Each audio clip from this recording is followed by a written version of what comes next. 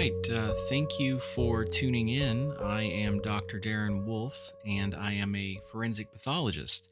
That is also another term for a medical examiner, and I basically do autopsies. Some of you know me from my online presence at Instagram, which is called Anatomy and the Dead, is the account. And some people have seen my YouTube channel, and sometimes it's Facebook. So I've been asked many times to do a podcast, and I never got around to doing it. But there's been a lot of stuff come up recently where I felt like I needed to talk to people, to maybe teach a little bit about some of these big issues that have happened.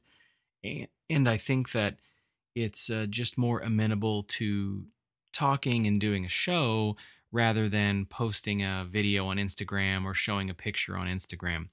So basically, why are we here? You're here because you chose to listen to this podcast because you must have a morbid curiosity about death. Or perhaps you're in a death related career like mortuary science. Maybe you're a death investigator, a coroner. You might be someone who's just interested in forensics, or you're a student.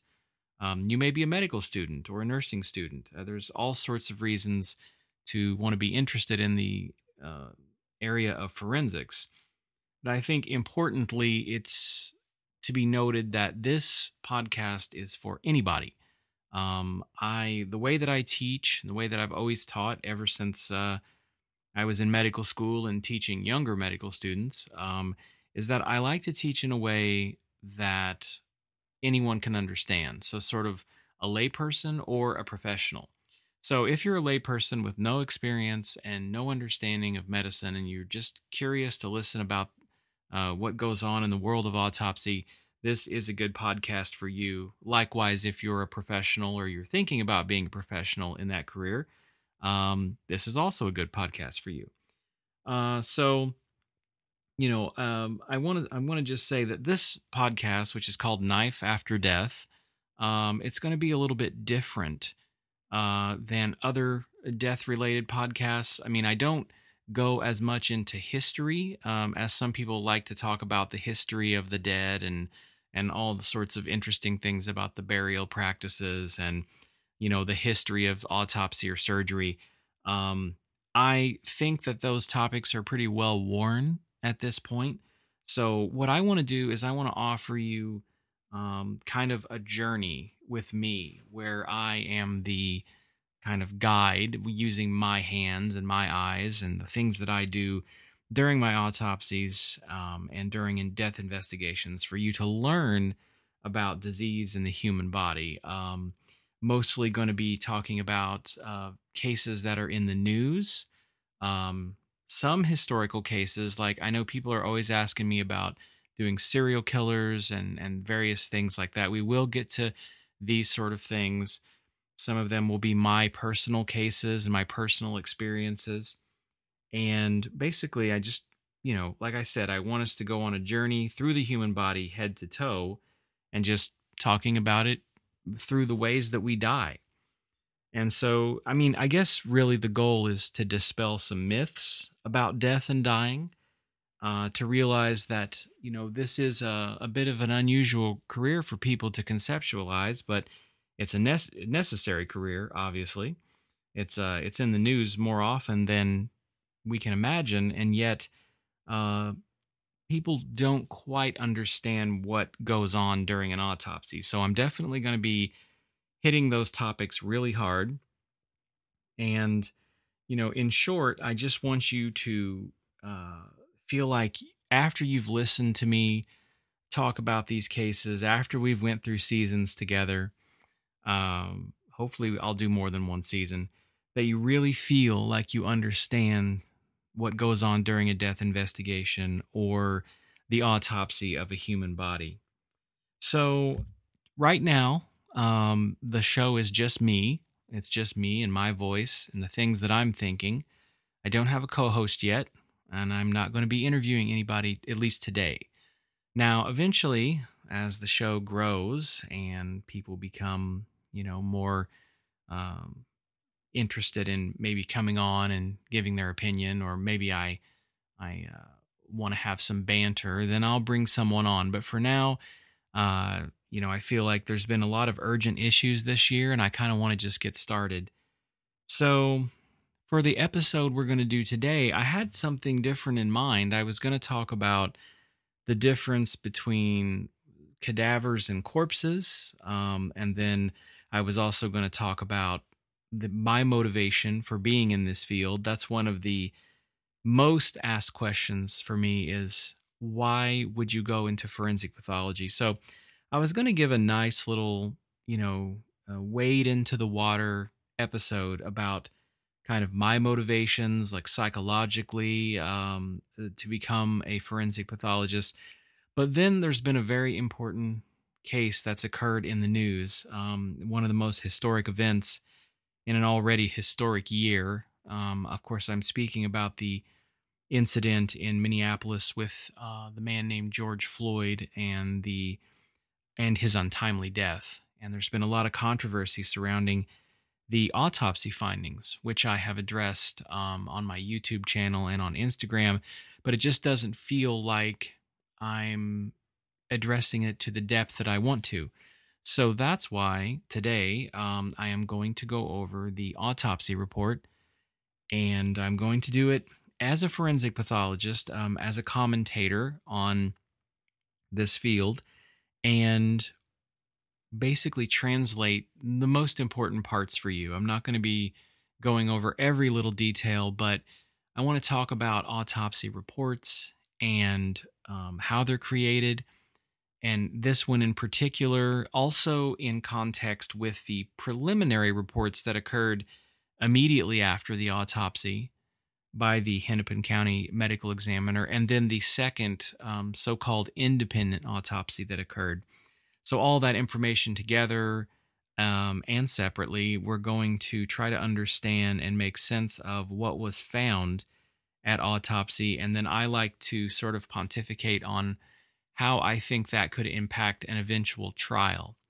So without further ado, we are now going to start with the Hennepin County Medical Examiner Office final autopsy report, which was released, I believe, on June the 3rd. Today's June the 4th. It was released yesterday, and we're going to start right on the first page. All right, so now let's talk about this autopsy report. First of all, what is an autopsy report? How is it created? And what does it consist of? First of all, when we do autopsies, whether we're forensic pathologists or we're hospital pathologists, we always have to produce an autopsy report, which is part of the medical record. And in the case of a legal autopsy, it is part of the legal record. So this becomes a legal document. It's used in trials, of course, and it's also used in things like insurance settlements. And of course, in general, it's just helpful for the family who are related genetically to the person who died to find out all their underlying medical conditions. So you want to be as thorough as possible, and you want to describe everything in a way, at least this is my personal opinion, is that you should describe everything in a way that when somebody reads the autopsy report, they can picture everything you're saying. So we like to be as descriptive as possible. Now, this autopsy report on Mr. George Floyd occurred, the autopsy actually occurred on May the 26th. So about 12 hours after he was pronounced dead. And there was an initial preliminary autopsy report, which caused quite a stir. The media, I don't like to demonize just globally the media, just as a term. But I think what happened was it was reported that his phrasing, the pathologist's phrasing, was no evidence of asphyxia. Of course, I'm paraphrasing a little bit there, but no evidence of asphyxia or strangulation. And they, at least some of the news outlets and really more how people digested it after that, was that there was no asphyxiation despite it, being on tape, like the tape is there, and that underlying conditions and or drugs is what caused his death.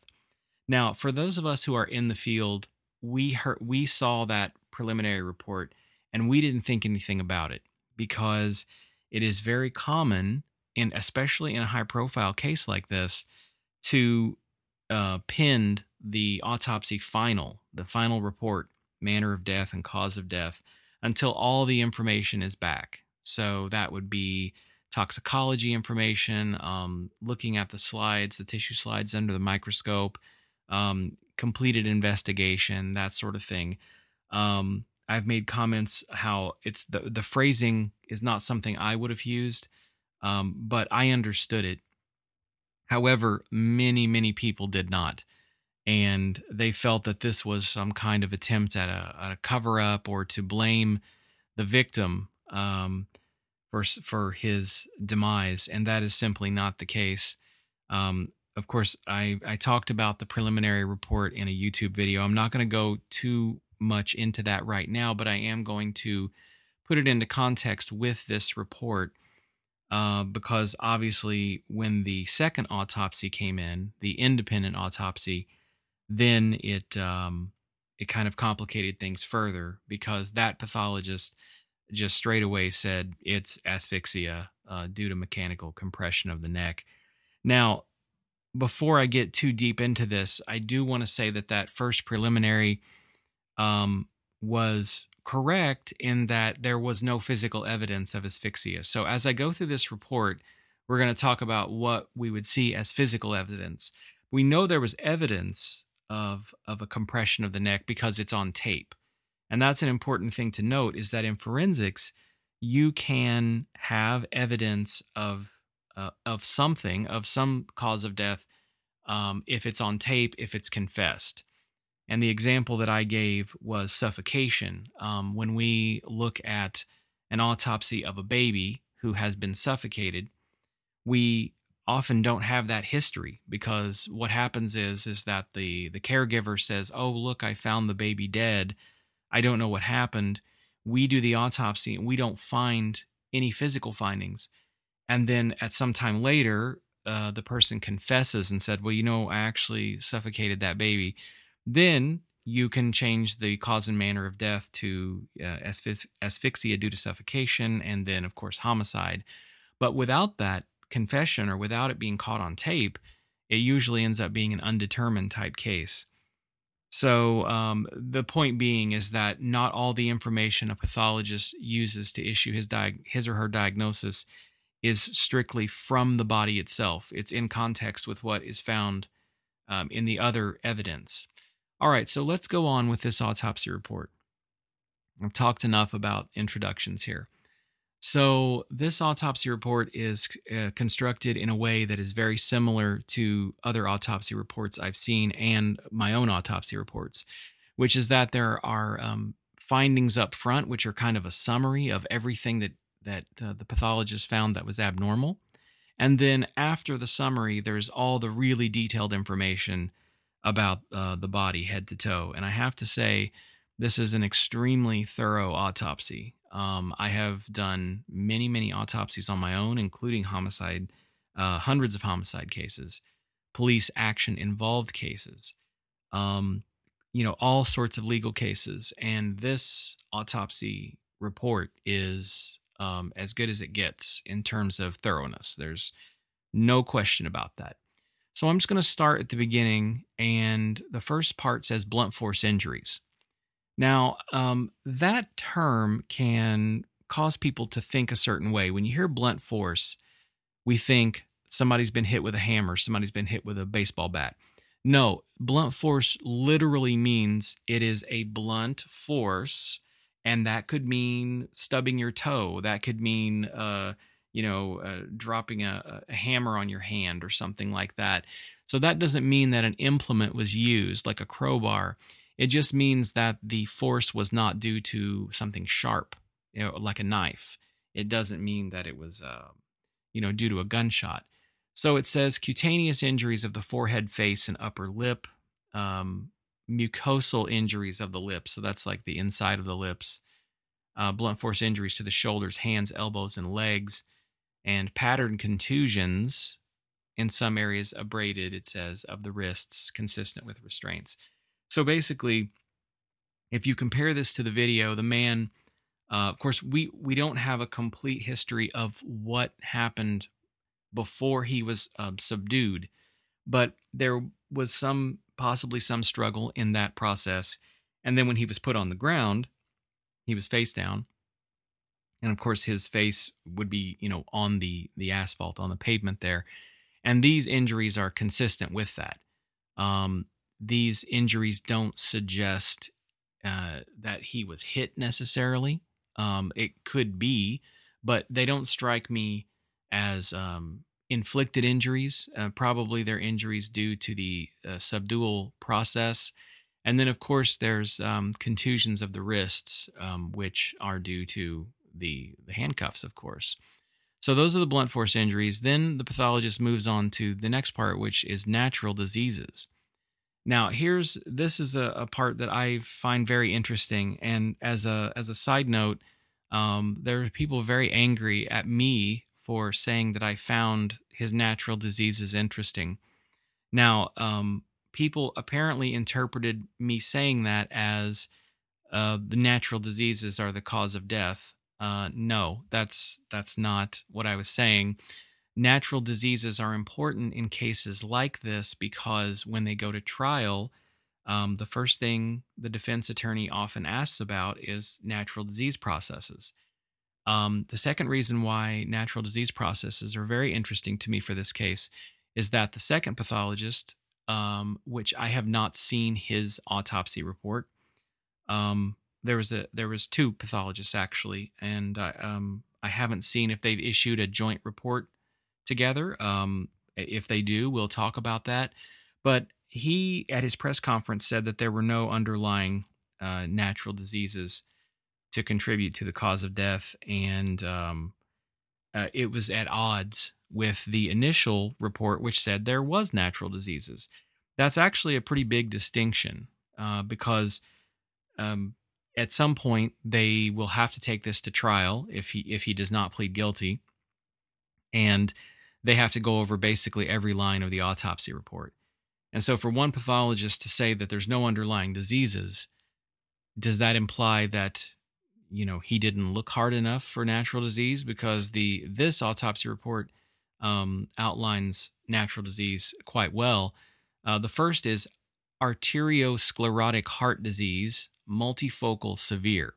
Okay, so what that refers to is that there are kind of three major coronary arteries on the heart, on the surface of the heart: the left anterior descending, the right coronary artery, and the left circumflex artery.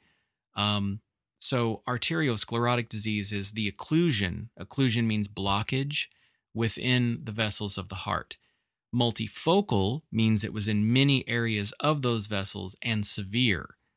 Of course, severe. I can't explain that any better than what it's stated there.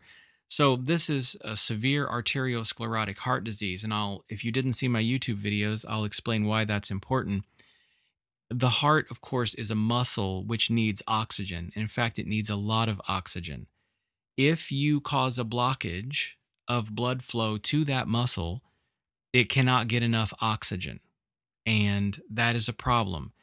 If you do not have enough oxygen and blood coming to the muscle of the heart, it gets irritable and it can go into an arrhythmia, okay? A dysrhythmia, meaning abnormal heart rhythm, and can even be fatal.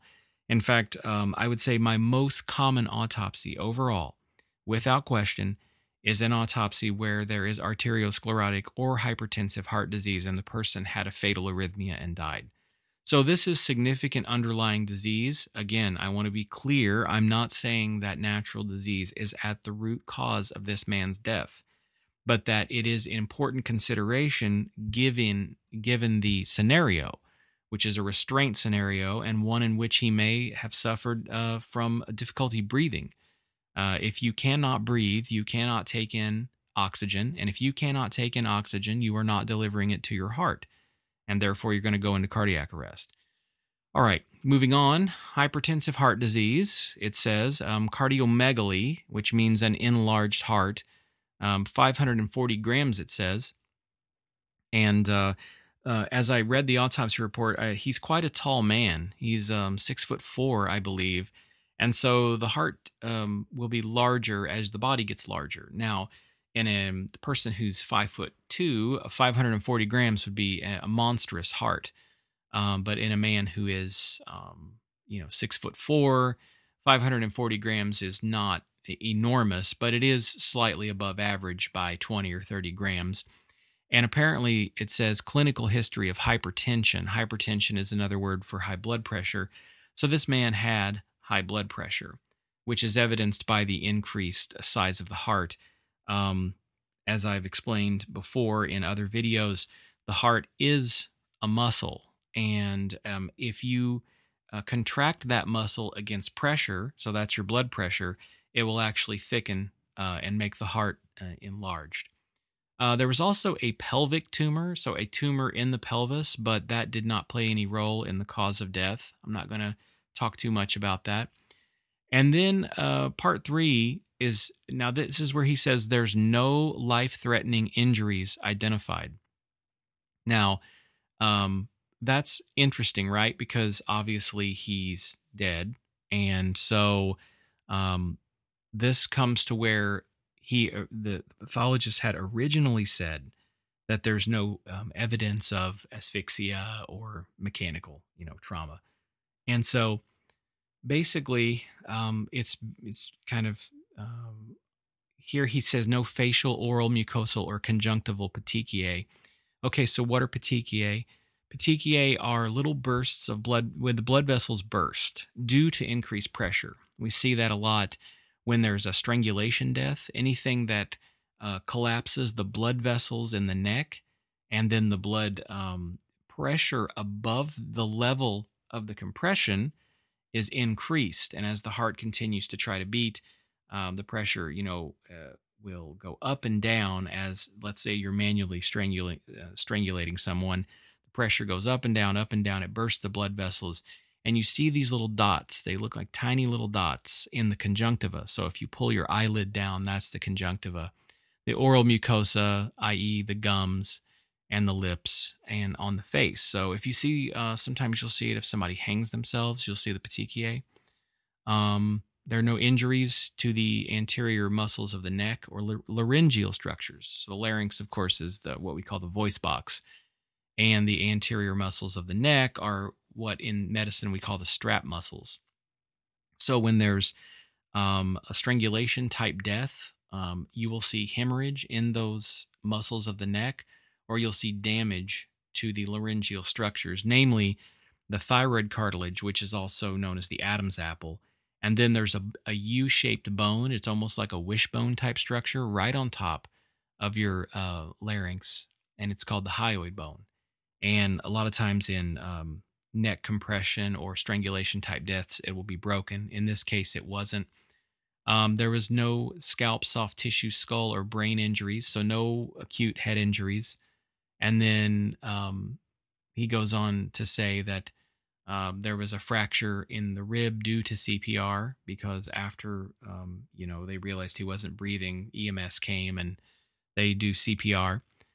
And very often ribs are broken during CPR. This is we'll talk about this many times. If you listen to this podcast, we'll talk about what happens with medical intervention. Sometimes there are some injuries to the body from medical intervention. And then there were incisions that the pathologist made in the posterior, that means the back of the neck, and the lateral or sides of the neck, the shoulders, the back, the flanks, the buttocks. And this is extremely thorough. This is not a standard procedure we do in a regular autopsy, at least most people. But this is one that involved restraint. It involved possible asphyxia. So all of these incisions are done to see if there are bruising in those areas. So no life-threatening injuries. So in other words, no physical evidence of the neck compression, whereas we do have the evidence on the video. Now, moving on, this one is one that hit the headlines. Viral testing shows positive for 219 in CoV-RNA, which means COVID-19. So actually, they're probably testing most of their bodies. Some medical examiner offices are testing all their bodies for COVID. And in this case, he was positive. And immediately I had a lot of people, email me and say, hey, does this have anything to do with his cause of death? And to me, I think that was more of an interesting finding that they wanted to put in the headline because what's the two biggest stories of the year? COVID-19 pandemic, and then now this unfortunate George Floyd death. So it didn't really mean anything in terms of this man's death, but it's kind of an interesting finding, which I will address in just toward the end of this. Now, next was hemoglobin S quantitation. I'm not going to go into hemoglobin and sickle cell anemia genetics, but basically there are different types of hemoglobin A, and then if you have a sickle cell gene, it's hemoglobin S. Sickle cell trait or sickle cell anemia can be problematic for people who have that because in states of low oxygenation, the red blood cells will go from a kind of a donut shape, a disc shape, into a sickle shape. And I don't think that this was acutely a problem for him here, but it was interesting to see that he had a sickle cell trait, which is very common in those of African descent.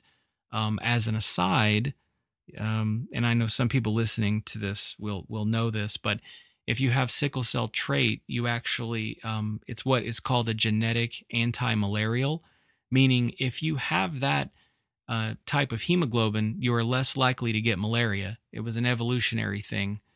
People who were in areas of high malaria had a better survival if they had the hemoglobin S trait. So that is just a little fun fact for you there. Now, next is the toxicology part. And I really want to address this because I had a lot of people messaging me and emailing me about the toxicology mention up front on that first report. And they were really angry because they felt that the toxicology, well, they're just trying to say that, Mr. Floyd had this stuff in his system and therefore he's a bad person and he's to blame. No, that is absolutely not the case. It is. I can't even imagine doing an autopsy without doing tox. Maybe in the old days, they used to just defer on tox, but now we pretty much get toxicology on every single body. And in this case, of course you would, because this is going to be probable homicide. It's going to be a police action type death, and you have to know what is in the person's system.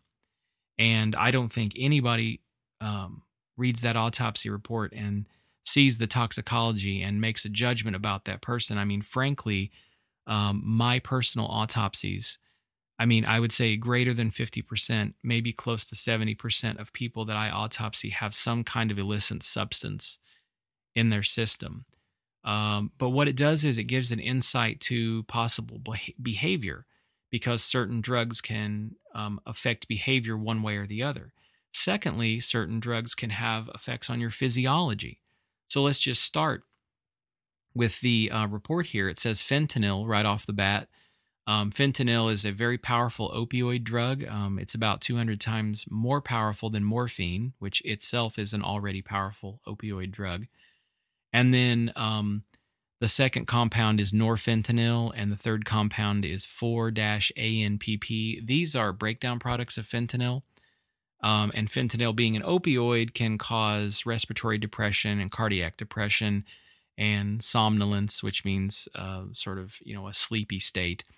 The fourth one listed is methamphetamine, which we all know. We refer to that as meth. 19 nanograms per milliliter. That is a small amount. And then next is THC-related compounds. THC, the active ingredient in marijuana. The sixth compound is cotinine, which is the breakdown product of nicotine, so in cigarettes. And then seventh is caffeine, which is self-explanatory. So really the ones that stand out here are fentanyl, methamphetamine, and to a lesser degree, THC. But I don't attribute, when I see this, I do not attribute the behavior, uh, like, oh, okay, well, this guy, he's, quote, on drugs, end quote, and therefore he deserved to be restrained. That is not what I am saying, and I don't think that anybody in the medical examiner's office is saying that either. They have to report these numbers. But when it comes time to trial, toxicology is, I would say, a question that I get asked at 100% of my murder trials, because they have to know what is in the system of the victim. Did that affect his or her behavior in any way? So, I just want to put that out there, that I have to refute a little bit that the toxicology results were released in order to, quote, make him look bad. That is just simply not true. We release toxicology results on every single case. The second autopsy that was done, I believe that doctor said that none of these compounds played a role into the death of Mr. Floyd.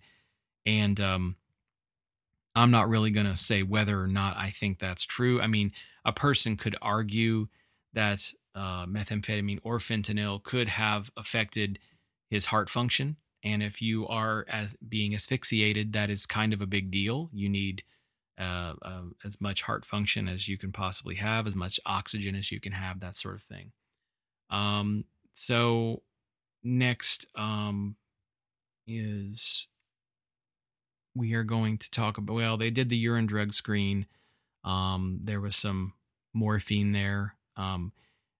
Not sure. I obviously haven't looked at this guy's medical record, so I don't know if they tried to give him morphine or something, when they were resuscitating him. That would be unusual, let's put it that way, but could indicate some usage. But there's nothing that unusual about the tox report. I mean, it sounds like at the scene there was some concern for intoxication. And again, that does not justify the actions of any kind of criminal negligence and restraint resulting in a death, because there are lots of people that have substances in their system. One interesting thing about the final note there on the preliminary or on the front page findings is that the doctor says the decedent was known to be positive.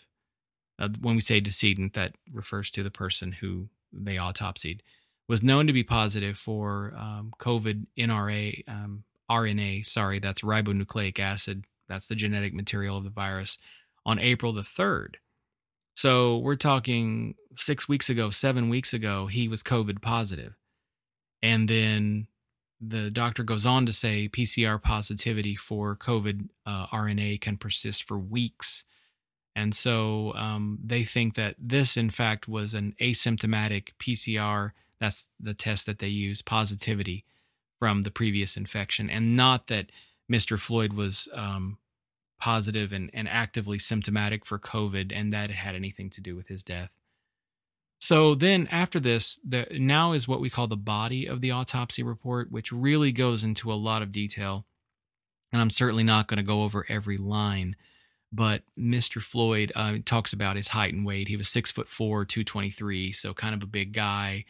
And then it goes over, just for those of you who haven't seen autopsy reports, I mean, this is broken into the external examination and the internal examination. The external examination is exactly what it sounds like. You don't touch the body and you describe everything you see.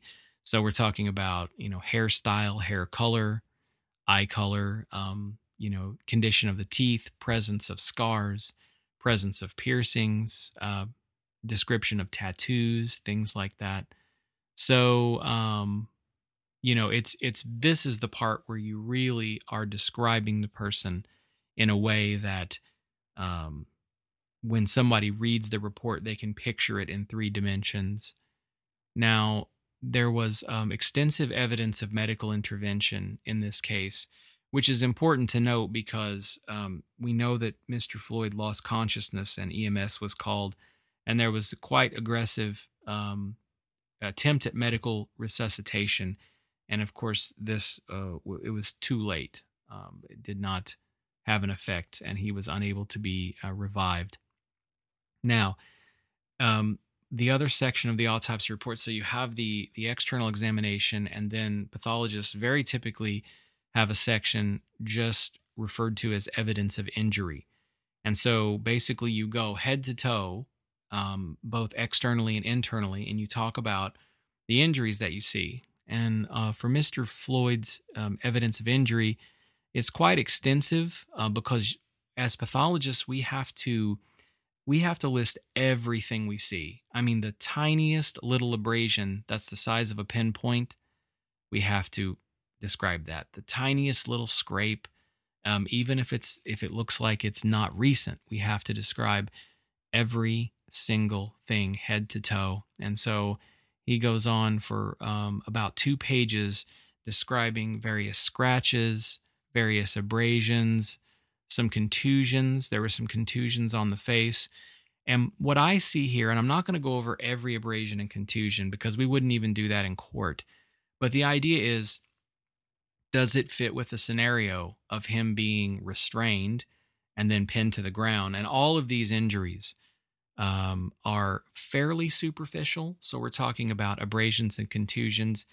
There were a couple of small mucosal lacerations in the mouth, and that does fit with what we saw on the video. There was no extensive injury, such as fractures of the spine, fractures of the posterior ribs, or that is the back part of your ribs, fractures of the neck, or very deep hemorrhage. So now, basically, at this point, we go to the internal examination on this case. And the internal examination is exactly what it sounds like. So as a pathologist, when we do an autopsy, we look at the organs of the head, the neck, the chest, the abdomen, the pelvis, and any other areas of the body that needs to be dissected. So in this case, some pathologists start with the head and go down, and other pathologists start with the body organs of the chest and the abdomen, and then they sort of do the head last. In this case, they start with the head, and that doesn't necessarily mean that that's the order of the autopsy. That's just the order that it's put in the report. There was no injuries or pathology to the brain, basically. So when we open the head, we're going to look for scalp injuries. We're going to look for deep bruises of the head, subcutaneous tissue, the temporalis muscles, which are on the side of the head. You're going to look for skull fractures. None of that was present. They didn't have any hemorrhages in the brain itself, which would also indicate kind of a blunt force injury to the head. Now, next, this is probably the most important part of the autopsy, is the neck dissection. So I can just tell you, it says layer by layer dissection of the anterior strap muscles of the neck discloses no areas of contusion or hemorrhage within the musculature. Now, that's a very specific forensic procedure called a forensic neck dissection, or a layered neck dissection. So why is it called that? Because the muscles of the neck, if some of you have had anatomy, you know this, and if you haven't, you can Google it or look up in an anatomy book. The muscles of the neck are in layers. And basically what you do is you take your scalpel and you dissect each muscle, and you reflect it all the way back, and you look at the top, or the outward facing portion, and then the underside of the muscle itself. And you look for hemorrhages. You look for rupture of the muscle. And this is most commonly seen in what we call manual strangulation. So when somebody has put their hands around somebody's neck and really squeezed it, you can see rupture and hemorrhage of the neck muscles. And we did not see that in this case. It was not described. Next is the thyroid cartilage and hyoid bone are intact. So the thyroid cartilage is more prominent in males. We call that the Adam's apple. And then the hyoid bone is, like I said, the U-shaped bone on the top of the larynx. And those are 2 areas we look at when we're worried about neck injury due to strangulation or compression. And they were intact. So overall, and then they talk about the thyroid, they talk about the cervical spine, and it's all free of hemorrhage. So there is no physical evidence of injury to the neck, but as I've described before in some of my videos, you don't necessarily need to see those injuries to suffer an asphyxial death. The classic example would be a suicidal hanging. So, if someone were to take a belt or a rope or something around their neck and hang from a beam and die and be found and autopsied, most often the neck, it looks perfectly fine. There's no, there is a ligature mark, but there's no hemorrhage in the muscles and there's no fracture of the hyoid bone. Occasionally you can see fractures in the hyoid bone, but I'm not going to go into that right now. We can talk about that later with another famous case that was in the news last year. So again, we go through the respiratory system, we go through the body cavities here. The lungs were quite heavy, so the lungs were a total of over 2,000 grams. Lungs for an adult should be a total of about 700 grams. So this was about 3 times normal. And we see pulmonary edema or pulmonary congestion with the cardiac failure, because basically what happens is when the heart stops moving blood forward, there's still blood return into the lungs, and then it can cause pulmonary congestion. Also, opioids such as fentanyl or morphine can cause that kind of congestion. Now we're going to get into the specifics of the heart. So the cardiovascular system here, we have the heart was, of course, heavy, 540 grams by a little bit. But most importantly here, we have 75% occlusion in the left anterior descending artery and a 90% occlusion in the right coronary artery. So this would qualify as severe arteriosclerosis or atherosclerosis. And like I said before, if you have blockages in the arteries of your heart, you are going to be more likely to develop an arrhythmia. And so early on, people were upset because they were suggesting, they thought it was being suggested that Mr. Floyd was having a heart attack and that the death wasn't related to the kneeling incident. And actually, some people got angry at me for talking about the heart. But the fact is, if the man, we didn't know at the time if the man may have been having a cardiac condition at the time of his arrest. And so that's why, to me, the heart disease was important. It doesn't appear that there was active myocardial infarction or heart attack in this case, but it is worth noting that his heart disease was severe enough to where if you're going to restrict oxygen to a heart with that much blockage, that's going to be a major problem. And again, he obviously went into cardiac arrest and had an arrhythmia. The rest of the internal organs are fairly straightforward, fairly normal. It's not really worth going into every detail and talking about the adrenal glands and things like that, but basically staying with the important, relevant to the case portions. Now, they have a section called special procedures where they talk about incising or cutting into the wrists to look for hemorrhage. And there was some hemorrhage in the wrist, which is not surprising because there was cuffing of the hands. And so, when that happens, you're going to have some hemorrhage. It's when we think of hemorrhage, I think sometimes people think of blood squirting out like crazy. But no, hemorrhage or hematoma is just a collection of blood. It can be a very small collection of blood, and people use the term subcutaneous hemorrhage. And then, of course, the body was extensively dissected to look for those type of blunt tissue or blunt force injuries. And, they just weren't there. And as we saw, the man was apparently kneeled upon, maybe by multiple police officers, and that kind of force isn't going to produce the pressure necessary where you would see the physical findings, but could be enough pressure to actually produce death. Keep in mind, it only takes about 10 pounds of pressure to cut off the vessels of the neck. So that is, obviously there's going to be more than 10 pounds of pressure if somebody's kneeling on your neck. Now, I did want to address, I used to be a surgical pathologist, so I did want to address the heart, the tissue slides. So what happens is at an autopsy is we take sections of every single organ And what I mean by sections is little pieces. We put it in formaldehyde. It's a solution actually called formalin. And then we actually make slides out of those on glass slides, just like you did in science class. We look at them under the microscope and we can make diagnoses based on that. Well, I was very curious if Mr. Floyd might have been having a myocardial infarction at the time of his arrest, which could have caused, could have hastened his death. But if he was having a myocardial infarction, you should see some cellular changes. Notably, the early cellular changes you would see are what's called neutrophils. Neutrophils are the cells of acute inflammation of your body. And so if you have an acute inflammation, I mean, it can be anything. You can have an infection or you can have some kind of, injury to the body. Neutrophils are very early cells to respond to that. And so if we had seen some neutrophils or some unusual looking heart cells, then we could have thought maybe he was having an early heart attack. But in fact, the microscopic examination of the heart did not reveal any of that.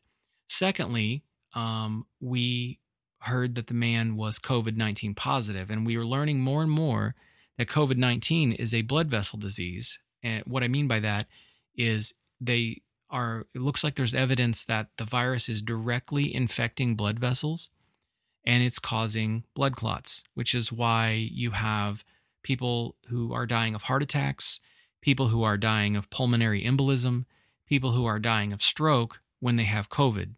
And there was some controversy, people saying that death certificates are being filled out inappropriately because if somebody dies of a heart attack and has COVID, they shouldn't be called COVID. Well, in fact, we know that COVID is now a blood vessel disease. So if you are clotting off blood vessels in your heart, then by definition, you're going to cause a heart attack. So in this man's case, George Floyd, there was no evidence of clots or what we call thrombi in the lungs or the heart or the brain. So COVID-19 was kind of what we call a red herring. It's something that's there but doesn't really mean anything. It takes your attention away. So overall, that's the summary of the autopsy report. It's mostly what we know, but it's more detailed information. And so, I hope with this one being released so fast that it kind of calms down the controversy that had occurred early on, because early on when that first preliminary came out, I mean, people went nuts. I don't know if you were on Twitter, but there were a lot of people who suddenly had degrees in medicine and forensics who were experts on that, and really raked the whole autopsy report over the coals. Understandably, I can see the phrasing would be misconstrued by people who are not in the field. And that's the takeaway I want to tell any listeners who might be thinking about going into forensics or medicine.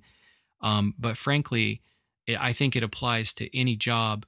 Whenever you're doing something, think about it being scrutinized 2, 5, or 10 years from now. You want to be able to defend your work. And so, specific to forensics, when I do an autopsy, I think about it being in court 2 years from the day, and I have to sit there and answer to it. So I try not to do any odd phrasing or anything that could be possibly controversial. I'm not going to talk too much about the legal implications on this case. I know they've changed it was a 3rd-degree murder, and then now they move it to 2nd-degree murder. I've had people ask me legal questions, and I do love the legal side of forensic medicine, and I will do podcasts on that. But for the most part, I feel like now is not the time. I kind of want to focus on what my lane is, which is the autopsy report. So I hope that this has helped you understand it a little bit better. If you want to see my descriptions of the preliminaries for both the first autopsy preliminary released by Hennepin County or the preliminary, which was sort of just a press conference by the consulting independent pathologist, you can find those on my YouTube channel, which has the same name as this podcast, which is Knife After Death. So, this is episode 1, and we are now done with episode 1. It's not the episode that I was going to start with, but I feel like this was urgent enough to go ahead and kick off with a case that's in the media right now, and one that has global societal implications and that we can learn from. And this is just my little piece of it. The medical examiner piece is one part of the pie, which is going to reverberate for a long time, I have a feeling. And hopefully we come through it better. We come through it having learned something. So I hope you enjoyed this, and we will have that, what was supposed to be the inaugural episode. We will actually do that next, hopefully. And thank you for listening. I greatly appreciate it.